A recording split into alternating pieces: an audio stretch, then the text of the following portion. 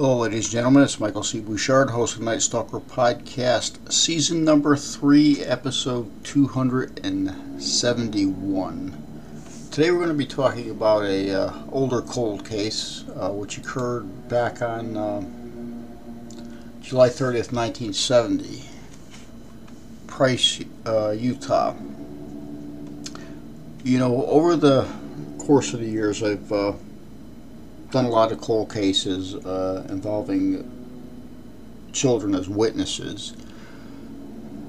You have to remember, back in the 60s and the 70s, children weren't really considered reliable witnesses by law enforcement. However, this is actually really not the truth. I did the Susan LaRosa case, which occurred back in I believe 73 in Vernon, Connecticut, where her 5-year-old daughter, Stacy, was actually in the apartment when it occurred.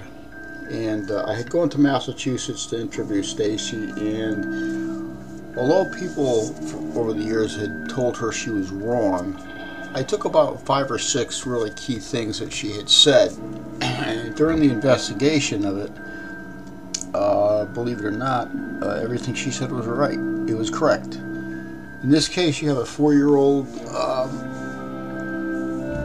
child. Her name was Heidi Jones. It's now Heidi Jones S.A. right now.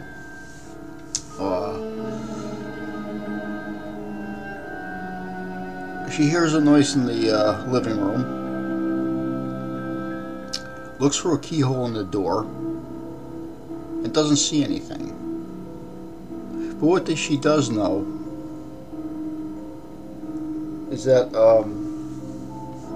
her mother's boyfriend at the time, Tom Eagley, is with her mother. A little later, she looks for the keyhole again, doesn't really see anything.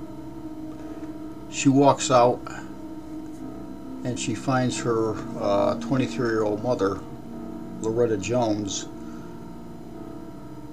deceased on the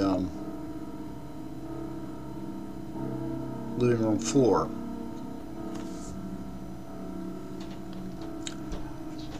Jones, her mother, had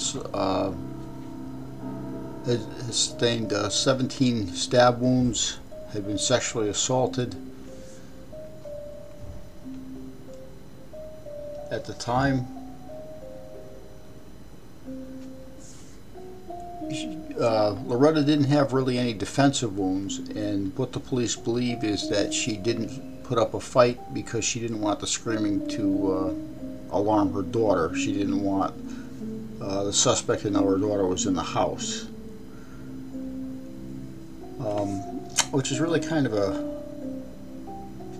if you think about it, a macabre thing. But at the same time, during the same day, a 10-year-old female who was playing in the area, whose name was Lori Fennell, was outside when a strange man, grabbed her and attempted to drag her off. Fennell put up a fight. The man's hat fell off. He started to run. He came back, retrieved the hat. He ran. Fennell went into the house, advised her father and brothers, who came out looking for the guy. Were unable to locate him, and the police were notified. Nothing ever happened.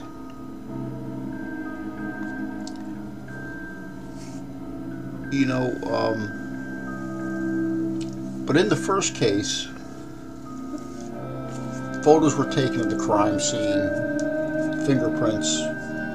You know, we're talking 1970. There wasn't really any DNA or any really known technique for analyzing DNA or anything like that. It was funny because when questioned by authorities, the suspect, Tommy Eagley, remembered going to town that day, having a few beers, eating hamburgers and window shopping, but he didn't remember any specific details about being at Loretta's house that day.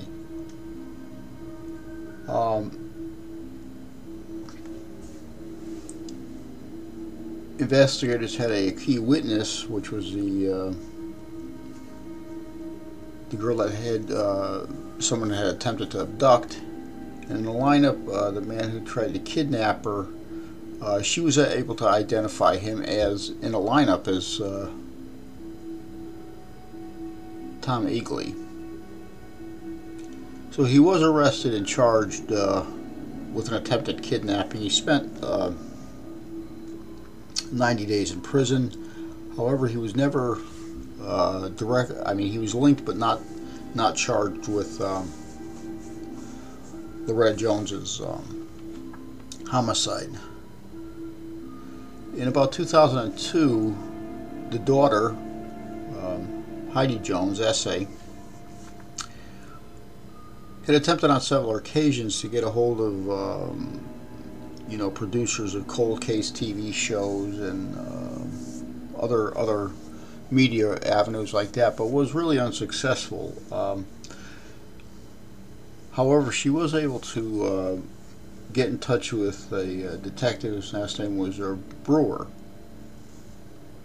and I believe both of them had actually gone to high school together, and Brewer was never aware of her mother being killed.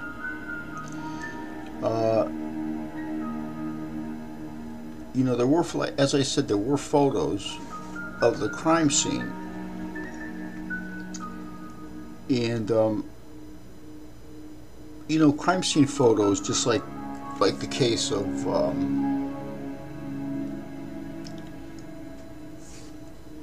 Joan Risch, 1961 in Massachusetts. Sometimes when we look at blood evidence, we look at it, but sometimes we don't really see. Like I tell people, you look at the ground and all you're seeing is dirt and rocks, but the ground tells you a lot more. When Brewer began the investigation, and his part of the investigation anyway, Eagley was living in Rocky Ford, Colorado.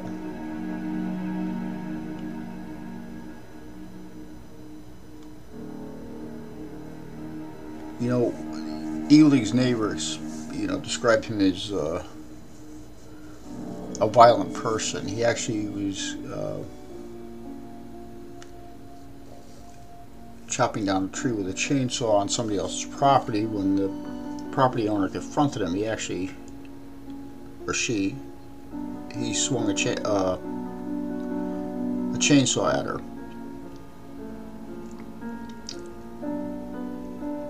In 2016, the victim's body was exhumed. I had actually watched some of when they exhumed the body. I had some footage of that I watched. It was just amazing that even though it was in a vault, a cement vault, unfortunately water had penetrated the vault, and there was a lot of water in it, which destroyed any type of evidence. The casket was disintegrated. Any DNA was destroyed. However, the police, believing that Eagley would probably be listening to the news,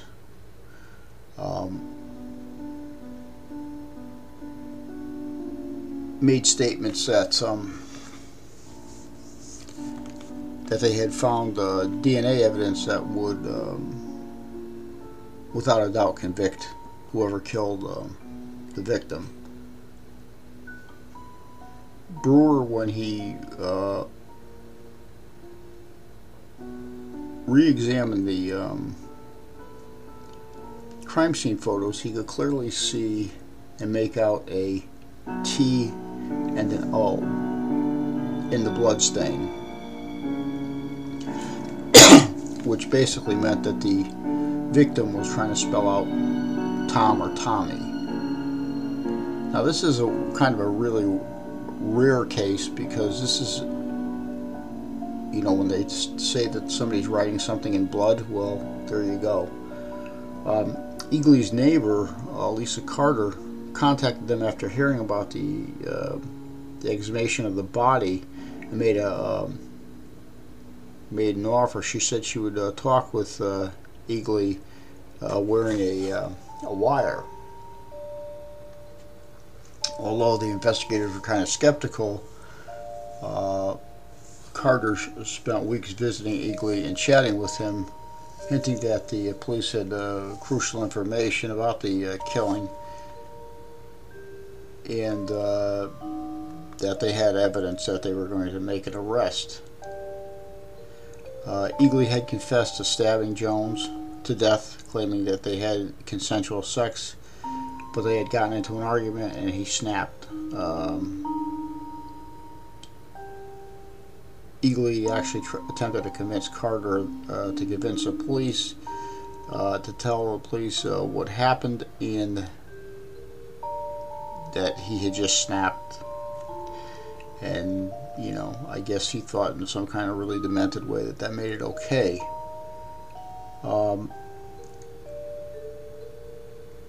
In August of 2016, 46 years after the homicide, Eagly was arrested. He took a plea deal and had the rape charges dropped in exchange for a plea guilty to Jones's murder. October 2016, he was found guilty of criminal homicide and sentenced to 10 years to life in prison.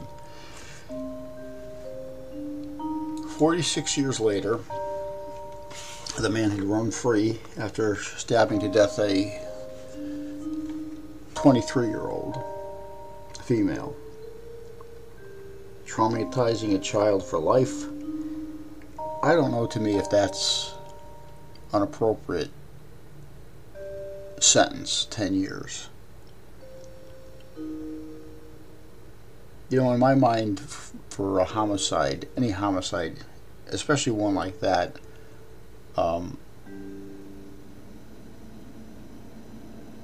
you know, unless it was a self-defense or something with something else, I don't think any homicide a person should be let out of prison. If you take a person's life, the consequences need to be ultimate. They have to be no chance of leaving. I mean, yeah, you can appeal it, and, you know, DNA may prove different, but that's not even a 1% of all total cases that have ever occurred. With that being said, I mean, if you take a person's life, you've taken that away for how long? Ever. So why should you go to jail for a few years and be released? You know, I'm not saying that there's not times when accidents happen and people pass away. Okay, that's one thing. But when you are convicted of murdering, and evidence proves that you have murdered, there's no excuse for that. Jealousy. Oh, I snapped. And I don't really like that term, I snapped, because that's just a BS excuse. You know it, I know it.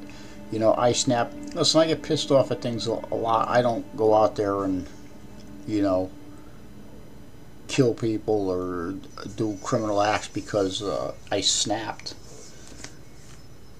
But,